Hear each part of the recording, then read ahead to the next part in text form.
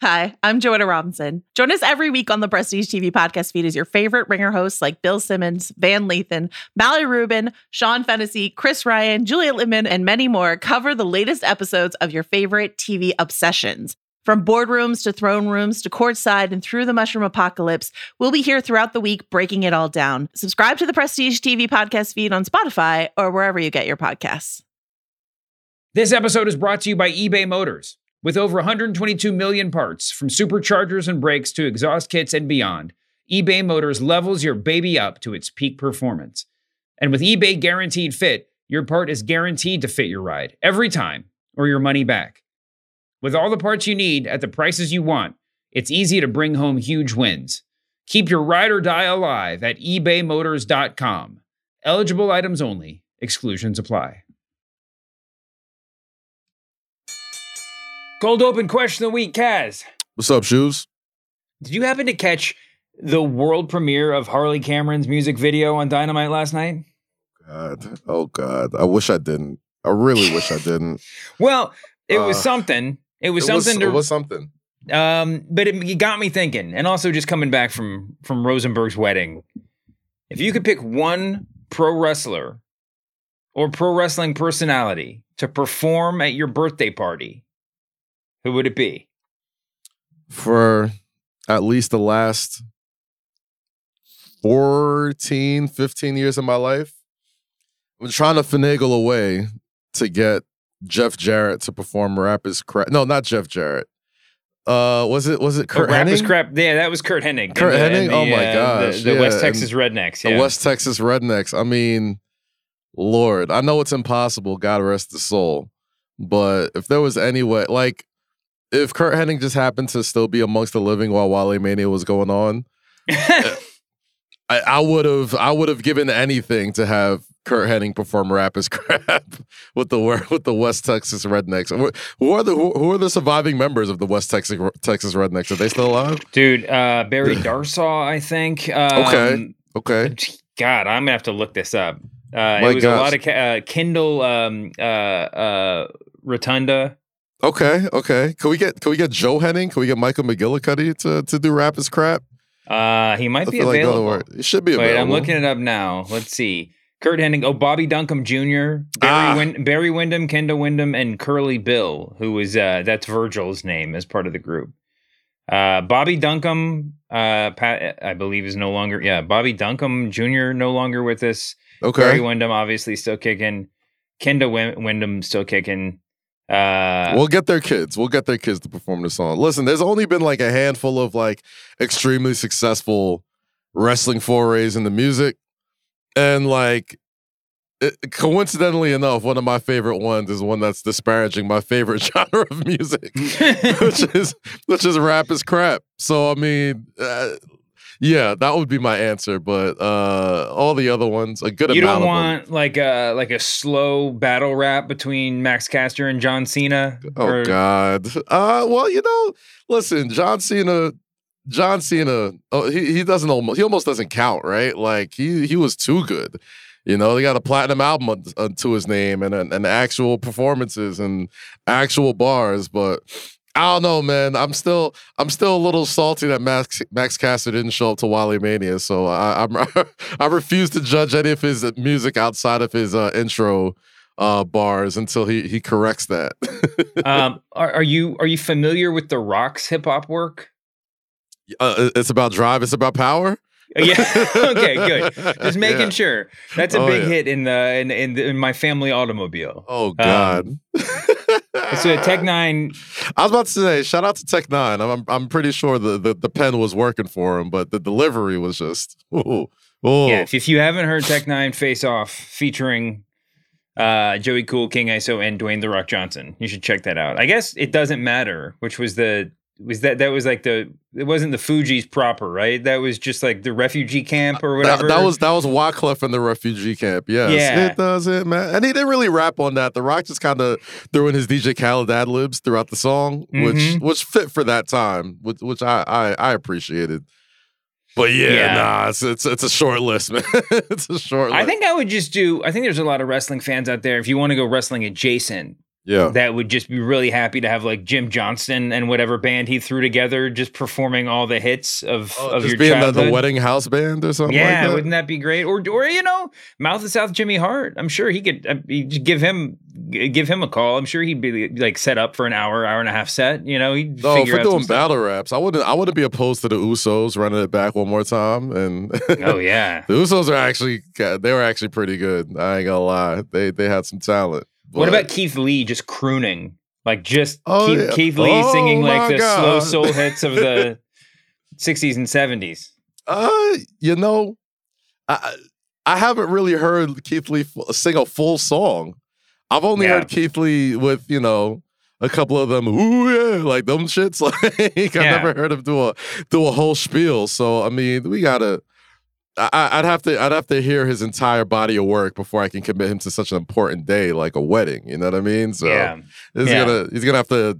It's gonna be like The Voice, where I just gotta hear him and I'll just hit my button and turn around. I'd be like, that's it. It would be, and you turn good. around and you turn around as a judge, you just be like jaw on the floor, right? You'd be like, I can't believe that voice came from a monster like Keith Lee. Thank God, man. Thank God. I would have assumed he was an old man, but his hair is back to his natural-ish color or dyed color or. Wait, you mean it's black again? It's black again. It's black again is what I'm trying to say. So it's less unbelievable coming from a heavy-set, tall black man with dark hair. Now, if he was a heavy-set, tall black man with gray hair, that's the look. You know what I mean? That's what I'm like, whoa, that's the shocking look. But turn around and seeing a guy like Keith Lee sound like that, I'm like, yeah, that tracks. That works. Yeah, I think the only thing that would be more like kind of like awe-inspiring than seeing Keith Lee just wrestling in his tights would just be see Keith Lee in like a tuxedo, like a really well-tailored tuxedo, with the old-fashioned microphone in his hand. And anyway, that might be my pick. Anyway, we got a lot to talk about this week. Let's start the show. What's going on, jabronis? It's Pitch Mr. Perfect, Skylar Aston. Hey, this is Bruce Pritchard. This is Roast Battle Season 1 champion Mike Lawrence. Husky Steve Kazee. This is Trey Kirby. This is your girl, WWE superstar, the legit boss, Sasha Banks. Hi, this is Lillian Garcia. My name's Kevin Owens. I'm Shinsuke Nakamura. I'm AJ Styles, the phenomenal one, if you will, and you're listening to You are listening to The Masked Man Show. The Masked Man Show. The Masked Man Show. Masked Man Show. Welcome to the Masked Man Show with Kaz. How you doing, man? Doing all right, buddy. How about yourself, man? I'm doing good. I was looking at the rundown.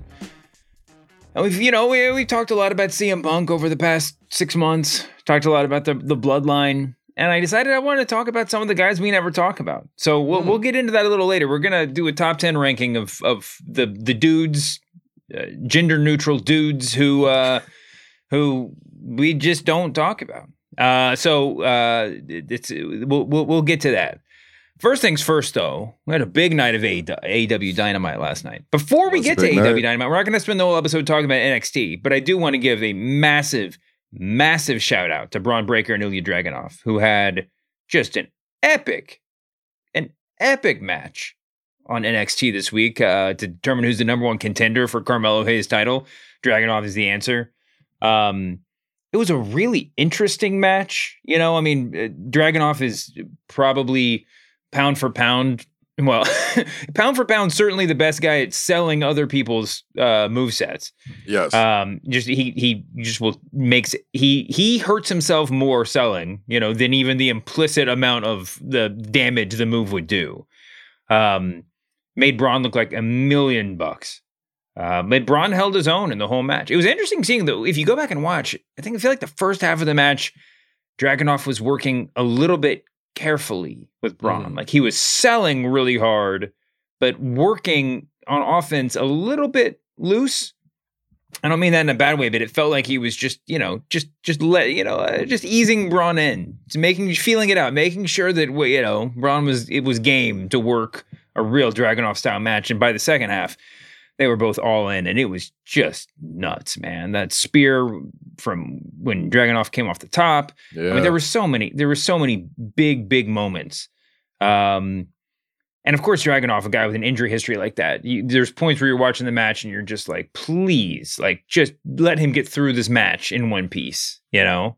That one match, what was the spot where he got knocked out and did like the back, like bent over backwards, like Matrix style, and like was stayed on his feet, but his head touched the ground? Dude, I mean, that was a match, man. Yeah, Dragunov has the sort of offense that sort of scares me watching it, right? Like a lot of his big high impact stuff are like basically just throwing his body at people, like throwing his head at people with such force, like almost like it's almost I think Darby Allin's like the closest I can compare it to about somebody who just comes at you with such force that it's almost like, oh man, there's no preparing for that. You just got to be be ready for a human being to just chuck himself at you. The Darby Allin thing, and by extension, the early Jeff Hardy thing, you know, he's compared to Jeff a lot, though, there's a little bit of suspension of disbelief. It's where it's like, you know, you can drop an ant off of the roof and it doesn't get hurt because it's just, you know, it's lighter weight. It's less gravity affects him a little bit less. And that's why as Jeff got older, when he would do the swanton or whatever, and you could just hear the thump of like him hitting the mat, you were just like, oh my God, that looks like it. That now this is dangerous.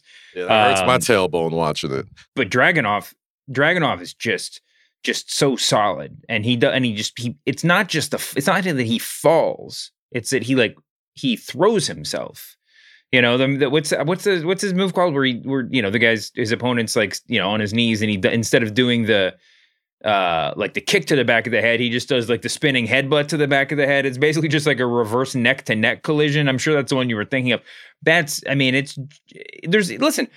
a way you do that safely. You know, it's not like it's something where we just say he shouldn't be allowed to do that. But the implicit torture, the implicit damage that he could conceivably be doing to himself, it makes it hard to watch in a certain way. But you know, I love it. That's what makes it unique, though, man. Like, that's why I'm a big fan of his. And a lot of his offense, the magic of pro wrestling is doing stuff that looks painful that probably really isn't, right? Like, that probably, not that it's not painful, but less painful than one would imagine, right? Yeah. Like, you're giving the illusion of you're doing a running headbutt into a seated person to the back of his head. Yeah. And the setup is so brilliant that even if you look closely, we're just kind of like, oh, okay, he turns at the last second, and he's really just landing on his ass at an even smaller, less prone position, right? So it's interesting, man. And I guess props got to go to Dom Toretto, aka Braun Breaker, and I think he's really, his character is starting to really believe. Click?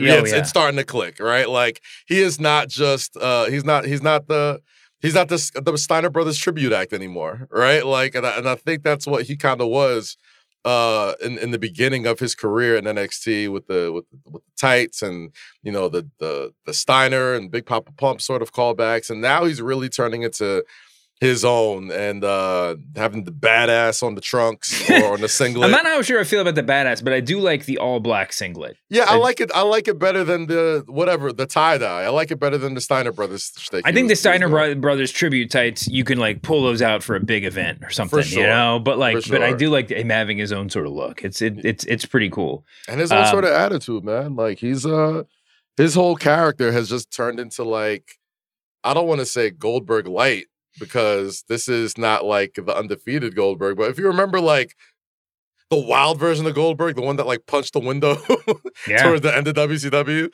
that's kind of what he reminds me of right now. Like, well, I mean, far be it from me to say anything bad about our Lord and Savior Bill Goldberg, but never that.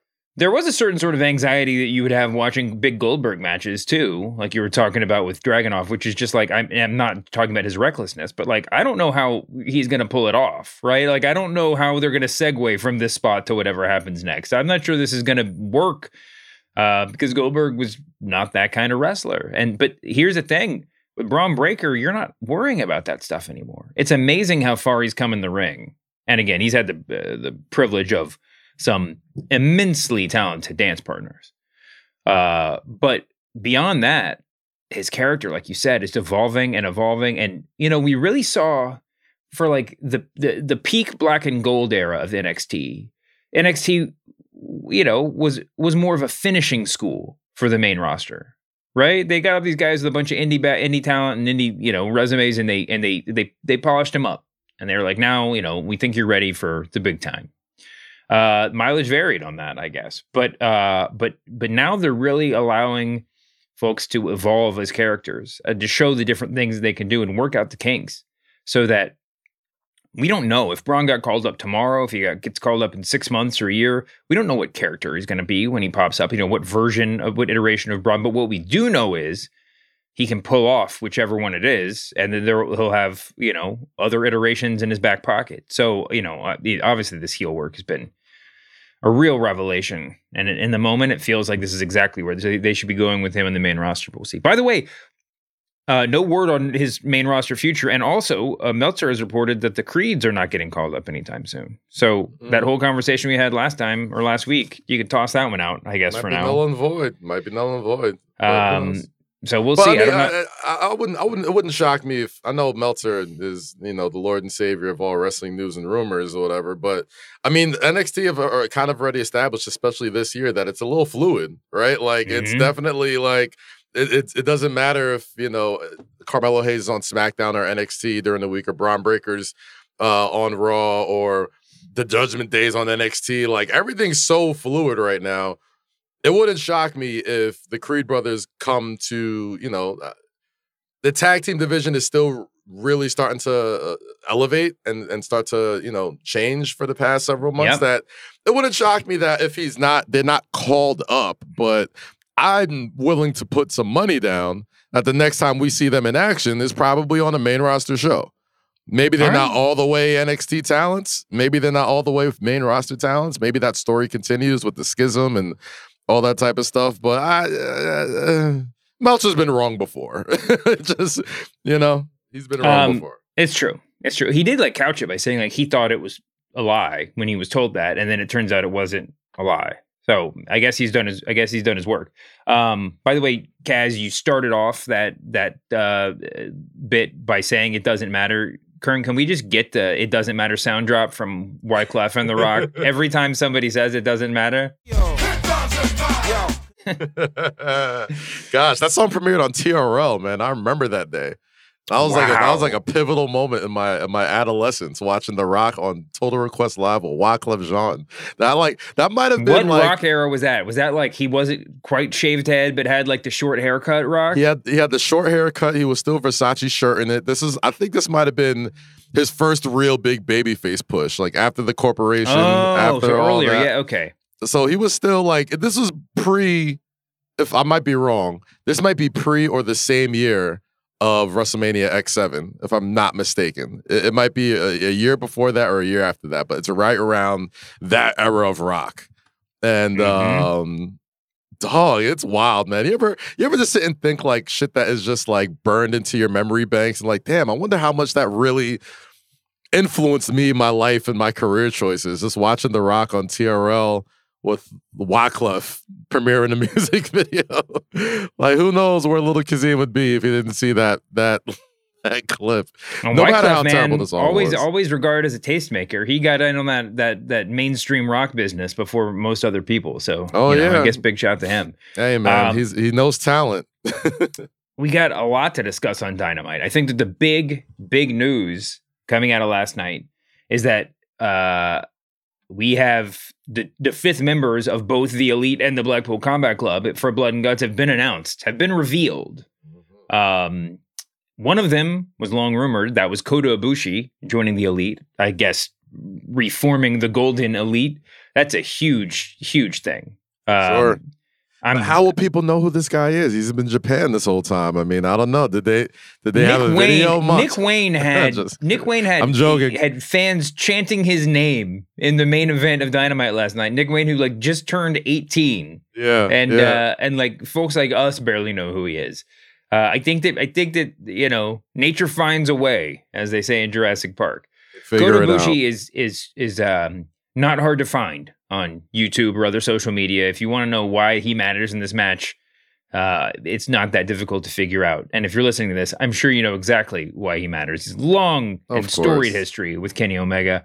And of all of the storylines of all the, the free agents or whatever out there in the world, even the Forbidden Door, that's not free agency, the Forbidden Door matches that are out there, Kota Ibushi, who's not with New Japan at the moment, I guess rumored to be still negotiating a deal with them, and we'll see. But he seems to be a little bit on walkabout right now. But he was the one name that everybody had been talking about from the beginning. There are rumors that he would go to WWE at various times. He's just an incredibly talented, incredibly charismatic, total package guy. And who knows if this is just a one-off with AEW, but even if it is, what a huge get for them. Yeah, I mean, it definitely feels like with him. Obviously, I'm being facetious when I say how does anybody not know this guy, but Kota Ibushi is like you said it plain as day. Like he's the one guy or one of the guys that when Forbidden Doors are talking about, where New Japan the sort of pipeline of talent that kind of gets shuffled in between both companies, and even just the story of the Elite itself and just how it became what it was before AEW even launched. I feel like Kota Ibushi was definitely one of the big, one of the big figures in wrestling that hasn't really been touched in the AEW yet. And man, I'm a big fan of his, obviously. We got a little taste of him in the Cruiserweight Classic in WWE way back when, which was awesome. But nuts to think that he was a cruiserweight at that point, right? A lot of the folks in that turning were legit cruiserweights. Well, he's jacked, but also just the average size has come down. I mean, if he walked into WWE tomorrow, I don't think he would be significantly smaller than a lot of the guys at the top of the card. Right. But yeah, he's so crazy, and just like the Elite is more of a chorus than an abiding principle in AEW. You always come back around to the refrain at some point, and that's the Elite getting together and doing some stuff. But just like with the Bloodline storyline, Kota Ibushi is like another gear that they can go into, right? It's like it's another phase of the story. It sort of legitimizes the return of the Elite in a way, in storytelling terms. And man, I can't wait to get him in there. Of course, he'll be staring across the ring at Pac, who is, I guess, taking Danielson's place as the 5th member of the Blackpool Combat Club. And what a perfect member of the club. I mean, I know he's not an official member. He's there just because, he got his nose broken by the Elite or whatever. But that's in storyline terms. But with Regal's departure from AEW, the Blackpool Combat Club was missing a certain British element, and Pac can do some of that. I mean, can take some of that if he decides to stick around. Also, there's all the stuff going on with Jericho and Don Callis, and I know Don Callis isn't fully a member of the Combat Club. I don't really understand how the alignment goes here, but I'm always a mark for heel factions that are just like galactic empires that just can destroy a company for a while. And the Combat Club is set up to do that if that's the way they want to go. But Pac, man, that was a cool debut. Camera almost spoiled it a few seconds too early, but man, that was so cool to see him in there, and they made him look like, I mean, he is a super duper star, but they made him look like $1 million there too. Yeah, I don't know if you've been peruse social media as much as I do, but I've just been seeing these Murder Ibushi clips that have been floating around. I mean, I've said this on the show plenty of times since the launch of AEW. I haven't kept up with New Japan as much as I used to, obviously, because I like sleep, and they have a U.S. wing. So if they have U.S. shows, I can catch that. But, a lot of this stuff, a lot of Ibushi's sort of last run in New Japan, I haven't really caught. But I did catch this Murder Ibushi stuff. And kind of terrifying, right? Definitely. Everybody who's watched the show keeps saying, oh, BCC better hope that Murder Ibushi doesn't show up. And Mikey Rux, who does all their theme music, that was the first thing he tweeted was Murder Ibushi, which is this no-selling sort of super version of Kota Ibushi who just legitimately punches and kicks you like a real fight. And man, can he throw a punch. Like, it's, you know. So I'm really excited to see that sort of. I love violence. Violence is my jam when it comes to pro wrestling. So I love the Golden Star stuff. I love the flippy shit. But man, when you could just beat the shit out of each other for a couple of minutes, that's my jam right there. So I'm really looking forward to that. And I'm hoping that Kota Ibushi stays around for a while, right? Like, I don't know what Kenny's plans are for All In Wembley, but would it shock you if they start planting the seeds for a Kota Ibushi Kenny Omega at Wembley Stadium? Having them go one-on-one? Yeah, I feel like that's something you got to do, right? Eventually. Yeah, I think Takeshita. No, I think that there's a million different iterations of this you could do now. Throwing Ibushi in there, that would just be incredibly interesting, right? I mean, I don't know if you feel like you probably need a Kenny Omega, not need, but I'm sure maybe you like a Kenny Omega solo match at Wembley, and maybe Ibushi's the way to go. Maybe they go some other way with that. Maybe they do Ibushi with another, and Hangman teaming up against somebody. I don't know. You can do so much different stuff, man, and it's really cool. I would love to see Ibushi Takeshita, Moxley here in AEW. There's just so much you could do. Man, just do Ibushi Pac. I mean, who's going to say no to that? There's just so much cool stuff you could do. But yeah, great. Now I got Murder Ibushi highlights going in the background. This podcast is going to grind to a halt. I mentioned Jericho and Don Callis. Great throwback footage to those guys in Bad News Allen, aka Bad News Brown. What else? Oh, before we get to the rankings, must mention our guy Max, MJF, and Adam Cole, who are officially the most entertaining Odd Couple tag team of all time. I think we could do Odd Couple tag team rankings next time, but they are so much fun together that if the point here was to bring them together just to tear them apart, you got to be sort of second guessing it now. At least the timeline, right? Doesn't this feel like they got some magic here, and that they might just need to leave these guys together for a while? I'll tell you this, man. I love me some Adam Cole, but there was something about bleeding heart, white meat, babyface Adam Cole that I just wasn't really vibing with as much as cocky, asshole Adam Cole that we loved from Undisputed Era. And I'm starting to see with MJF, right? Like, once upon a time, Sami Zayn was supposed to be like a one-off sort of jokey thing that happened with the Bloodline, and it turned into one of the greatest storylines in WWE history. One thing AEW has, I'm not saying they're lacking it right now because they do it, but I just don't think they do it enough, is what MJF and Adam Cole have shown to have in spades of, which is being able to not just entertain, but, do the simple things right? Like the fact that a body slam and a double clothesline is drawing those type of reactions lets you know that the basics still fucking work. And MJF, for all the crazy stuff that MJF does and the pulling behind the curtain and all that type of stuff, I don't think anybody does the basic shit better than him right now. And it's going to keep him around, and that's what's going to make him a person who's successful at pro wrestling for as long as he wants to be successful at it, because he's so young and he's still so good at it that it's almost given a second sort of life to his world title run. It was getting kind of boring. Not going to hold you. The 4 Pillars thing was a little whack, not going to lie. Like, I mean, the match was great, but the lead up to it was just not good at all.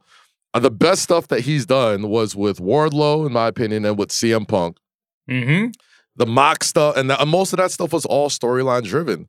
So, I mean, listen, I think the fact that we're even questioning that if they should keep this together lets you know that they're probably going to hit on a level where when the eventual breakup does happen, and maybe it lasts longer than we expect it to. Maybe this thing was supposed to be a month. Maybe it goes 4 months now. Maybe it goes the whole year. You know what I mean? Maybe it's like some Chris Jericho, Kevin Owens thing where, you know, they just build that shit up for an entire year.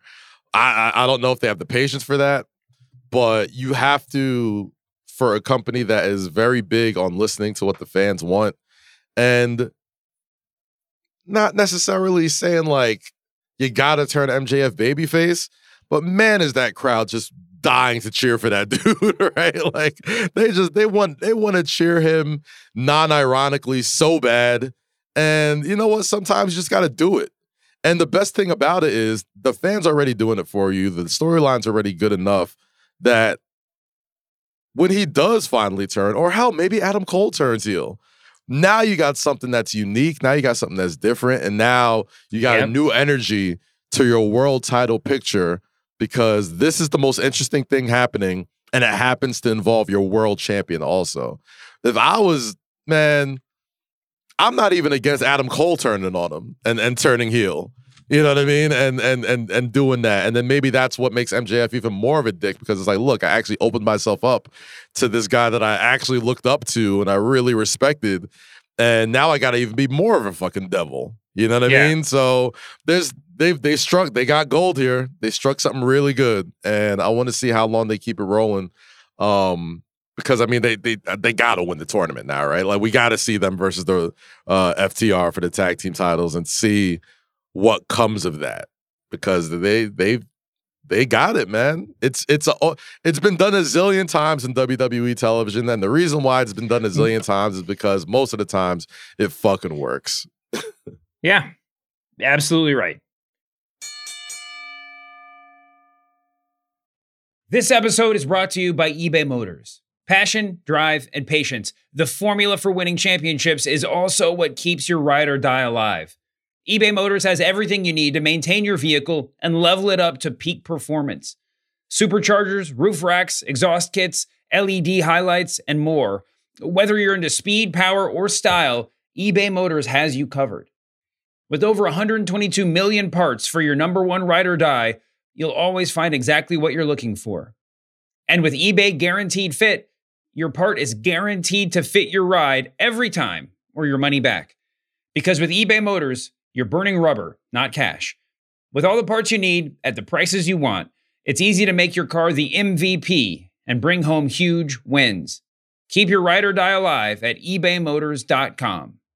Eligible items only. Exclusions apply. I mentioned Nick Wayne. He had I guess, nominally a main event match last night against Swerve Strickland. Swerve Strickland, yeah. That's one of those hypercorrective things where every time it comes out of my mouth right, I think I'm saying the wrong thing, and so I fix it, and then I've gotten it wrong somehow. It was a great match, really exciting. Nick Wayne is going to be an interesting one to watch. And everybody should go check that out. I mean, I assume everybody saw that. There are a bunch of just crazy, crazy spots in there, and Swerve just worked his ass off. I mean, Swerve always looks like a star. But Swerve is one of these guys that a combination of booking, placement on the card, and just, you know, the exigencies of broadcast. Our corporate overlords force us to talk about CM Punk and the Bloodline way too much. We don't talk about Swerve Strickland enough, despite the fact that he's a friend of the show and just one of our most beloved pro wrestlers. For sure. But we talk about Swerve a bare minimum. That got me thinking, who are the guys that we don't talk about even as much as Swerve, who deserve to be talked about more? Right? So I put together a top 10 list. Let's talk about it. I got some names if they don't make that list that I'd love to talk about too. Listen, I got folks from Impact on this list. We never talk about Impact. Almost never. So yeah, this is a pretty wide-ranging list. Let's get into it. What you got? And this is, I roughly put these names in order. But they're not in like a real hard, like I'm not, if you want to argue about I'll let you know what should be in order. If you want to argue about the seating, I'm not going to argue back too much. Okay. All right? Okay. I won't put them in numerical order, but I'll let you know if they're like a 1 seed or an 8th seed. How about that? My number 10, and actually he's number 10 because he's on the swerve, in the swerve category of it's not that we never talk about him, but we don't talk about him enough for everything that he does.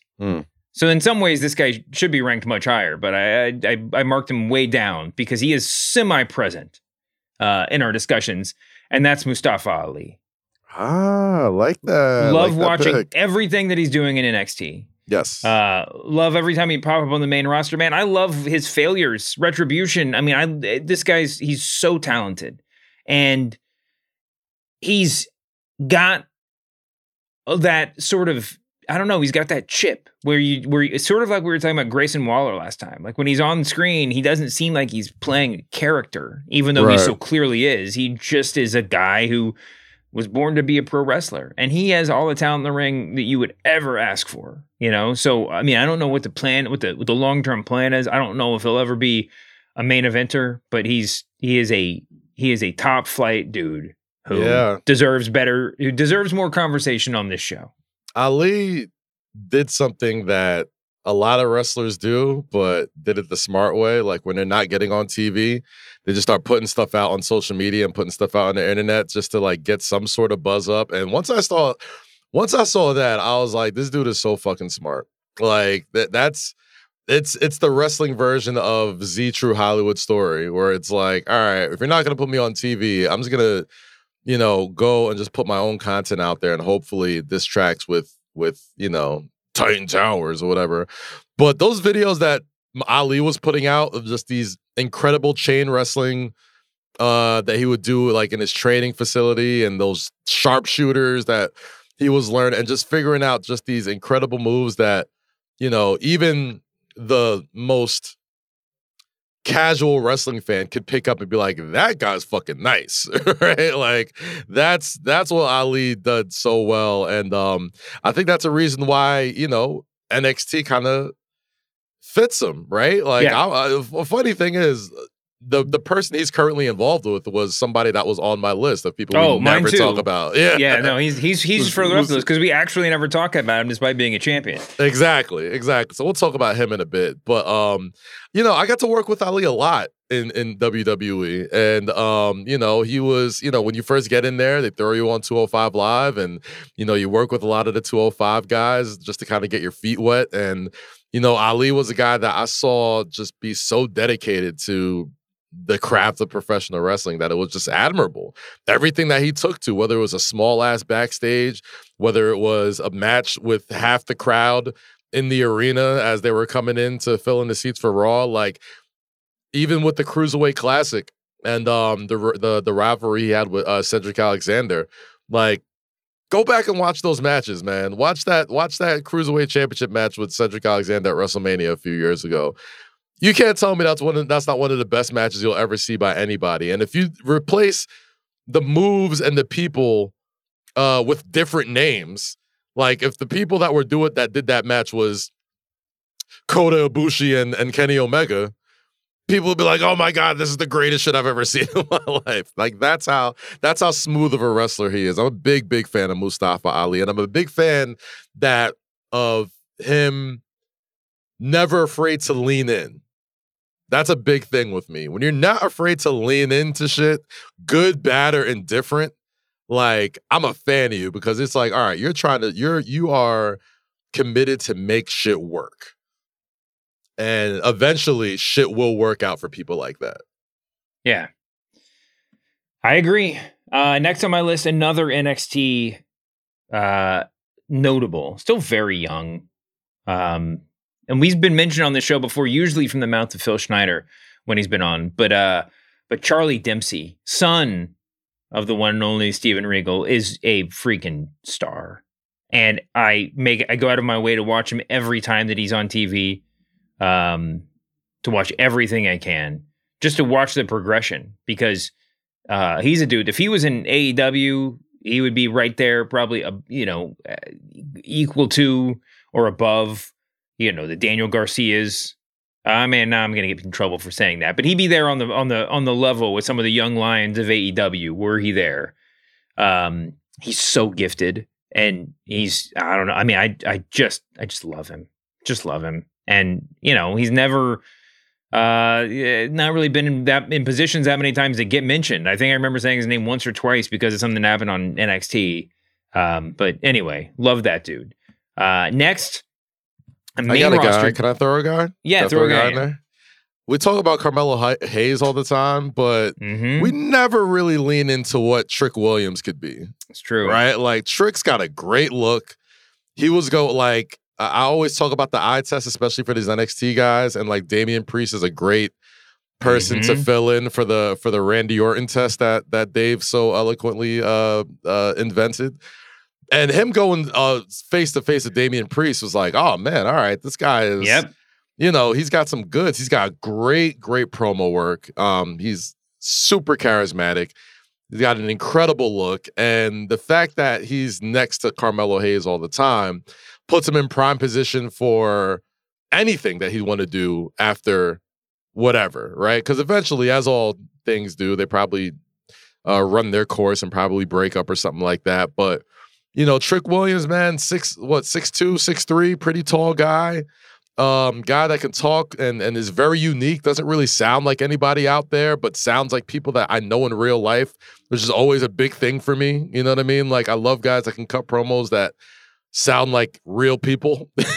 And Trick Williams is great at that, man. I know he tried like the Muhammad Ali sort of shtick in the beginning of his career and the beginning of the NXT run, and he's really been passing these eye tests with the main roster guys. I'm a big fan of Trick Williams, and we never really get to talk about him as far as, I guess, what's the word I'm looking for? Potential out of NXT and people that he's in the supporting role, right? Yes. I totally agree. Co-sign everything you said. My next guy is a guy who was also in a supporting role on the main roster recently in NXT. And also with just all the upside in the world, but getting to show it if you're watching, as I think most people listening to the show are, and that's Ludwig Kaiser of Imperium. Okay, like that pick. I mean, he's got obviously all the physical tools. Anybody that's seen him work, I mean, it's not like he doesn't wrestle. He wrestles a lot, but anybody that's seen his pre-NXT work knows it. But just the acting and comedy skills that he gets to show out there every week. Being the sort of mouthpiece of the group, just the stuff that goes on in his face, as we say over and over again. I mean, this stuff is increasingly important. It's not just, the Hulk Hogan face of shock, face of anger, face of pain. Kaiser's got all levels, I mean, and he can work in high, Dwayne Johnson style, ironic comedy and also just be real serious. I mean, be real just effectively at conveying a message like, Heyman and all of his students in the Bloodline with his face. I think Kaiser's just incredible. And he's in a great role now, riding shotgun. But I mean, we're going to look back on his days in Imperium at some point and just be like, holy shit, I can't believe that guy was sitting right there. Why did they let him do that for so long? I don't know how legal this is or how important this is, but like how you've come up with the Randy Orton test to see how people look. I think we got to come up with something like the Samantha Irvin test, right? If Samantha Irvin isn't, I have no idea where this is going. I cannot wait for this to be the last episode of the show. Go ahead. Wow, that's not where I was taking it. All right, but no, if I truly believe if Samantha Irvin doesn't put that stank on your name when she's introducing you, yes. If she's not putting that stank on your name when she's introducing you, then it's hard for me to really get behind you at some point, right? Like I'm almost like, this is going to be another, I mean, I didn't think about it until just now, but goddamn, I've become such a fan of Chelsea Green. She was an omission from my list, but she was definitely on the long list. Yeah. Yeah. Like I've become such a fan of Chelsea Green only like, and it really started because of how Samantha Irvin pronounces her name and introduces her, because every single thing that, and it's great, right? Like every single way she introduces somebody is almost like an intro into who this person is. Like she even says their name the way you should think about that person, right? Like when she says, and Ludwig Kaiser, like it's so classy and so hoity-toity. You're just Do like, you think okay. that if you don't like the way that Samantha Irvin says your name as a wrestler, you can go to her and say, like, I want to try it again? It's like if she's like the merch designer and you're like, no, I like what you did here. I just don't think this shirt really conveys me as a character. Can you go to Samantha and ask her for a redo? See, that's tricky. That's tricky, right? Like you can go there. And I mean, her I feel like her success rate is so high. She could be like, yeah, whatever, kid. Like, I got this. Or it could be like, I'm gonna try my best, and maybe you just don't got that thing yet, right? Like, and I think once you get that thing, Samantha can sort of work that into the way you're introduced. Like Chelsea Green, before she teamed up with Sonya Deville, I didn't really get the dichotomy of their tag team until I literally heard her introduce them. She was like, and coming down to the ring, Sonya Deville and Chelsea Green. And it's just like, I see. I get what's being portrayed here. And that's what I get with Ludwig Kaiser. He is a big, big proponent of the Samantha Irvin test and lets you know you got to pay attention to this guy just to the way she announces him. Yeah, absolutely true. I'm looking at my list now. I'm just going to keep things simple. I'm going to keep going with WWE right now. The guy we alluded to earlier, Wesley. Yes. NXT North American champion. Like I said, I mean, we don't mention Wesley sometimes when he has a championship match on a major show, and that's our fault. I remember I met him at in Dallas at the hotel. Got to talk to him a little bit. Just an incredibly nice, like easygoing guy. But I'll be honest. I never expected this kind of solo career out of him from that point in time, and he has been just a revelation, just week after week, match after match. He is maybe going to have one of the best bell-to-bell track records since he won the championship as anybody over that span of time. Not in terms of wins and losses, but just in terms of work rate, of storytelling within the matches that he has. Doesn't get a lot of spotlight because there's bigger things going on in NXT at any given time, and certainly bigger things going on in WWE. But, oh my God, Wesley, what a boss, man. I fuck with Wesley because, like you said, it could have been really bad for him at one point. And it hasn't. It has not become bad for him. He's been an absolute terror. He's got a great look, and all of his matches are extremely memorable. And for folks that still yearn for that level of NXT sort of matches that are just bell-to-bell sort of sprints and bangers and whatever euphemism you want to call it, he's got that. And I'm a big fan of his, man. The North American Championship. I feel like the North American Championship has like the lineage of like, being that sort of performer on the card of, it's the old IC title thing. It's the work rate belt. It's the work rate belt. Exactly. It is a work rate belt. So, man, shout out to Wesley. He's a guy I really fuck with. Can I throw a name out there? Do it, man. Yo, shout out to Big Bill. Shout out to Big Bill, man. Bill, the former Big Cass of WWE fame. He's been through a lot personally, but I feel like he's really gotten himself together. And just as far as the package is concerned, his matches have been great. He's still a massive dude. And, people forget, man, like he was in Universal title matches once upon a time. He was, along with Enzo Amore, arguably one of the hottest acts in wrestling at one point, right? Oh, for sure. And, I think he's really turned it around a lot. And I like to see what AEW continues to do with him. They continue to put him in pretty solid spots. Obviously nothing like title chasing or anything like that. But, I just feel like in a company like that, dudes like him are going to stand out even more. And I think that was definitely the idea of bringing him in or him just sort of going there. So I fuck with Big Bill, man. I don't think he gets enough love recently. No. And MJF's body slamming him last night might be the peak of his AEW experience so far. I don't really mean that as a joke. I think that, it's going to get him on a lot of social media. That GIF is going to keep going around and around. I think that, Big Bill is a treasure, man. I mean, I think that he could be doing so much more there. He's one of those guys that it's just sort of, when we talk about this, we should name this category at some point, but it's just sort of like they're exactly as significant as the degree to which you get behind them. If he showed up in WWE tomorrow or NXT or wherever, and it was just like, this is if he showed up on Raw on Monday night and big booted Seth Rollins in the head, nobody would be like, why is this jobber doing this? Like he feels as big as the role you put him in. And, AEW it's a little bit tricky. It's historically been tricky to take some of these sort of monster wrestlers who aren't necessarily 5-star work rate guys and fit them into the main event picture. We saw it with Murder Hawk. I mean, there's a long list. Not a long list. There is a list though. But man, he could be doing so much more. He's so talented. I would love to see him get in a feud with somebody who can just really go and just see what can happen. But I totally agree with you on that pick.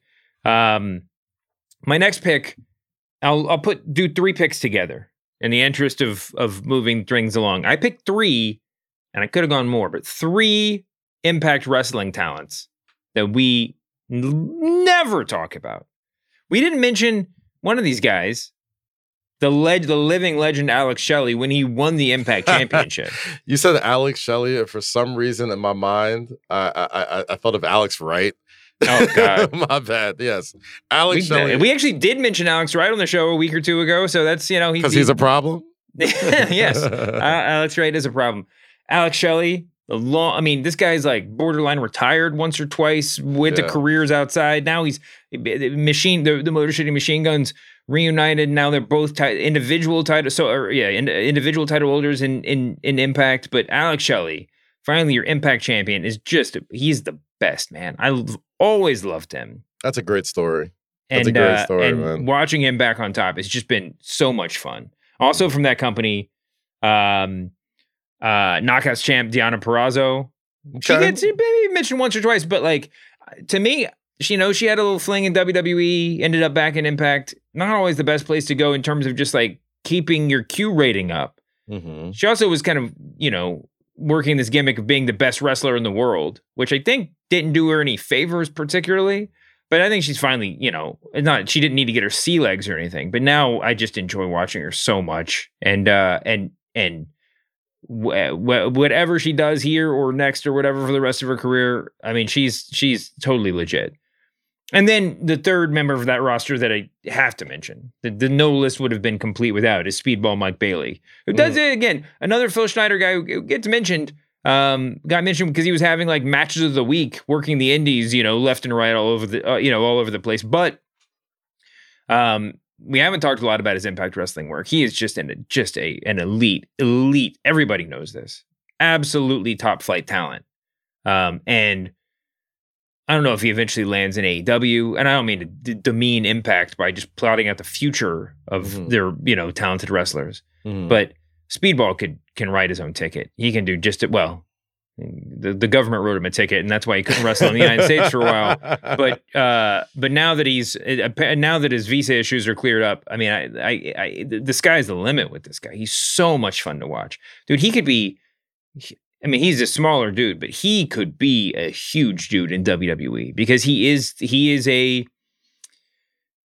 It's kind of like how we were like fantasy booking Johnny Gargano into the Daniel Bryan role in WWE. Okay. I mean, Speedball could do that, man, because he can also do he can do every move in the world. He's just an incredible, flippy, but also just he can do everything, man. And I love him to death. So that's my triumvirate of Impact Wrestling. There are more people. There were more Impact stars on the long list. But yeah, those are the 3 that made it. Next one up, Ring of Honor's own Athena, who... Oh, yeah, that's a good pick. Maybe...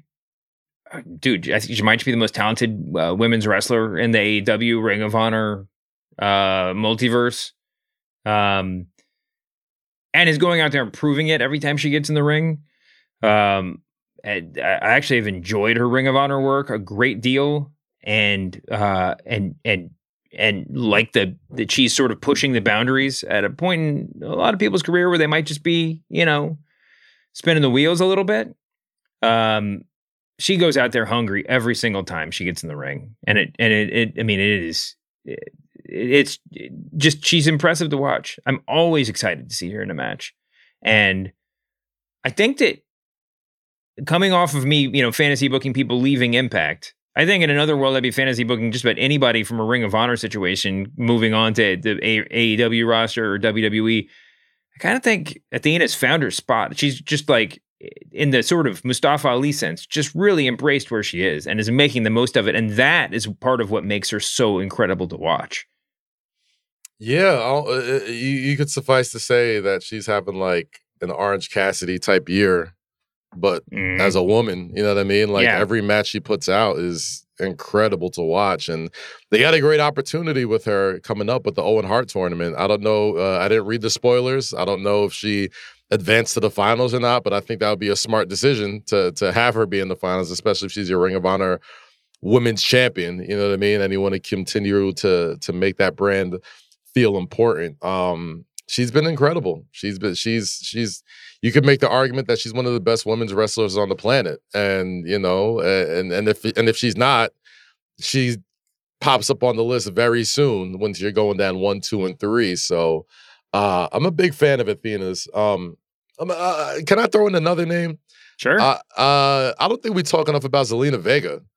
I think Zelina Vega That's a good one. Has, the LWO thing has really, she could have got pigeonholed very quickly, right? Like there was a time where she was just a manager and then she got let go and then she got brought back. And I don't think a lot of people really took her seriously as a viable contender in the women's division, right? Like she would come in and hit them little hurricanranas here and there, but they never really let her cook like they've let her cook recently. And goddamn, she's Amazing Red's little sister, or little cousin, or something like that. Like, of course she's fucking nice, right? So she had a standout performance at the Women's Money in the Bank match. I think that Code Red off the ladder was nuts. And she plays an important role, almost similar to Rey Mysterio, right? Like you're this little smaller person and you got the ability to just lucha the fuck out of people. And she's been awesome, man. I don't think she gets enough mention in a lot of wrestling circles because she has really good matches and she's very, very athletic. And she has a great look too. And obviously like the stardom is like the sky's the limit over there. And it feels like they're still just scratching the surface with everything she got going on, man. Yeah, totally agree. She's every time that she has a big match, I just go in not sure what to expect and come out just really impressed. So she's definitely there. I think I have 2 left. Okay. My next is and both of them are members of groups, factions, shall we say, and I could mention the entire each member of the faction is a separate bullet point. But I'll just go with the top dogs. That my number 2 pick is Chad Gable. Okay. I think about the listenership will probably split between people saying, yeah, obviously, and people saying, are you serious? Because of the various roles he's had in WWE and the push or lack thereof they've given him so far. Now he's really excelling as the nominal leader of Alpha Academy. But this dude is, despite all of the laurels that I've passed out so far, probably the best wrestler on this list, bell to bell, and has the comedy acting chops, at least in pro wrestling terms, that should make a promoter's mouth water, and it's working in WWE. They got this faction; they all have "shoosh" on their shirts. That's all thanks to him. I tweeted this week my 1 tweet of the month. That's not a retweet. It was about Otis taking his varsity jacket off on the. Did you see that tweet? Yes. No. When the Viking Raiders came down, Gable and Otis were wearing their Letterman's jackets, and Otis took his off for the confrontation, but because of his size and shape, was unable apparently just to take off his jacket. So he like reached over his head. He threw both arms up and reached behind his head and yanked the jacket straight up in the air. If there was just a TikTok account of Otis dealing with his mass and like trying on different clothes, I would probably pay a lot of attention to it. Otis is another guy who you could just imagine in just about any role in the world, but Chad Gable is the real, just sort of elite talent. And I could definitely see a pathway for him into the main event, or at least main event adjacent. And just love everything that he does. My only complaint is that he's getting so good on the microphone that we don't see him wrestle. I mean, he gets so much screen time. He does wrestle a lot, but there was a time that he couldn't get on TV because he couldn't cut a promo. Yeah, now look exactly. Now he's freaking amazing. Yeah. And the other one, number one, and this kind of shocks me to realize how little I've said his name over the past, since his return. And that's Malachi Black. Wow. You can make the case pretty easily for Brody King and Buddy Matthews to both be on this list if Malachi Black's on the list. And you could imagine a world where either of those guys were just AEW main eventers. But Malachi Black is the leader of the group. He's been a absolute favorite of mine since he was Tommy End. And I've loved everything that he does. And it's still day in and day out shocking that he's not, on the WrestleMania poster, just the front and center in AEW because he's that talented when he's healthy and that compelling. The whole he's got the whole package. He's got a little bit of that Bray Wyatt, like, I got an idea, I don't really have a story thing going for him, but there's no Malachi Black feud in AEW that I wouldn't watch. Which is why, and his NXT run was brief but legendary, and he's just absolute tip top in terms of. I mean, I feel confident about this list. It's a relatively small number of people on this list who are just like, yeah, it should be a main eventer. Could be a main eventer tomorrow, and he definitely fits that description easily. I mean, he's essentially a main eventer, right? Yeah. It's just you can't have a zillion main eventers at one time. I think once that spotlight goes back to him, or he gets that clock when it's time to clock in, and he gets called up to carry a main event storyline, I think he's going to blow it out the water because he's done it in the past. So I'm a big fan of his, and goddamn, he's fucking lethal ass kicker. I mean, and I hate comparing NXT runs to AEW runs because I just think it's two completely different operations, but you watch what he did in NXT and you just get the feeling that, man, he's probably better now than he was then. He just hasn't been put in that spotlight quite yet, especially for a singles title. And he's done a great job of building up the Buddies and the Brodies of the world, but you kind of hope and wish that eventually he's gonna kick it up a notch and be in that world title scene. But who cares? Who knows? Who says? Well, that's my list. You got any other ones you want to name? Nah, man, I'm good. That's all I got, bro. That's all I got, man. Oh, you know what? I got one. Shout out to Impact, right? Shout out to Moose. I don't think we talk about Moose a lot. I'm a big fan of Moose. Athletic as hell, big dude's done everything that there is to do in that company. I think he's ready. You talk about guys who's ready for AEW, WWE. That's a guy. Yeah. That I think there were a lot of rumors right minute. Before he re-signed last time that he was gonna make the leap to one place or another. Yeah. I heard such rumors. But I think that's a dude that we don't talk nearly enough about. And that's true. That's true. Awesome. He should have been on my Impact list. Yeah. There's a lot more. I almost put Dirty Dango on the list. Speaking of Impact, he's been really entertaining me over there. You mentioned Chelsea Green. As far as AEW goes, Sheeta was another one. I couldn't decide whether or not we talk about Sheeta. But the answer is probably no, although I know I've said her name out loud a number of times on this show.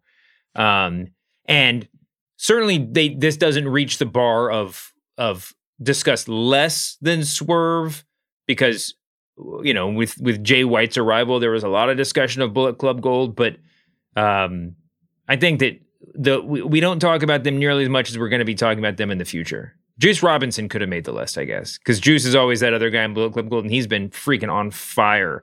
As ineffective as, or as sort of lo-fi as some of Bullet Club Gold's existence has been, Juice Robinson has been overachieving the entire time. Also, I was about to end this podcast on a nice bit of negativity. Don't even do it. Don't do it. Okay, next time. I'm not quite sure. Also, watching all Bullet Club Gold together last Saturday, I'm not quite sure how Juice Robinson looks more like a Gun Brother than the Gun Brothers do. But if you see their faces together, it's a little bit uncanny. Anyway, is there anything else that we need to mention before we get out of here? Oh, Mantar passed away. Mike Mantar Halleck, who was a brief staple of my childhood, worked in the USWA in Memphis as a Memphis only member of the Truth Commission when they took that gimmick back down there and beat Jerry the King Lawler for the USWA title. But we know him in the WWE fans as Mantar, who was sort of rest in peace, Mantar, bro. Yeah, I will say Tape at Tape Machines, a dude I follow on Twitter who's incredibly entertaining wrestling follow, was really on the Mantar bandwagon and said, I'm just going to read his tweet because I think I'll co-sign this. He said, if they hadn't been so obsessed with the part of Mantar that was like, PU, he stinks like a stinky cow from a disgusting farm, then there was no reason this dude couldn't have been a poor man's Vader. He could go. You'd see him on Action Zone or whatever, and with Vince wasn't calling. And Jim Ross would really try hard to put over the guy's amateur background and legitimate ability. And he was great. So anyway, Mike Halleck, Mantar, only 55 years old, gone too soon. He was a dude, man. He was a dude. Got a lot of love for me in the WWE Ultimate show. What was it? Not Money in the Bank. The one before that. Backlash or something? Royal Rumble, I think it was. Got a lot of Mantar love, man. One of those random dudes that you get to, because the show is fun and you can just kind of fantasy book certain people that you never get to talk about. And I got a lot of love for just bringing up Mantar in the show. So rest in peace to him. Was a favorite growing up, and we'll miss him. Definitely. Yeah, man. He had hooves, apparently. That's what they kept trying to tell us. It's really strange. Anyway, you want to get some plugs in on the way out? Not much to plug, man. Just catch me on PointsBet USA and just follow me on socials. I'll be around. You know what to do if you've been listening to the show. You can find me here. You can find me on the Press Box. Be sure to listen to all of the great shows on the Ringer Wrestling Show feed, Wednesday Worldwide. Cheap Heat, which is still going, even though Rosenberg just got married. And Man Don't Stop. He's on. Don't Stop. Natalie was on this week. Natalie made a star turn this week. So shout out Natalie, man. Listen, Rosenberg's been on Ebro in the morning, has done Michael K out here in New York City. The man has not missed a day of work despite having the wedding of the year just this past Saturday. So shout out to the boy Rosenberg and that, man. Congratulations. Weddings make good content. Sure does. As any pro wrestling fan knows. Anyway, be sure to listen to all those great shows, including this one. Thank you to our inimitable producer, John Kerma. And apologies as always to John Moxley. Except John Moxley almost could have made this list. Because he's always we apologize about him a lot, but we don't talk about him nearly enough. So apologies, John Moxley. We'll see you back here on Monday, humanoids. Peace.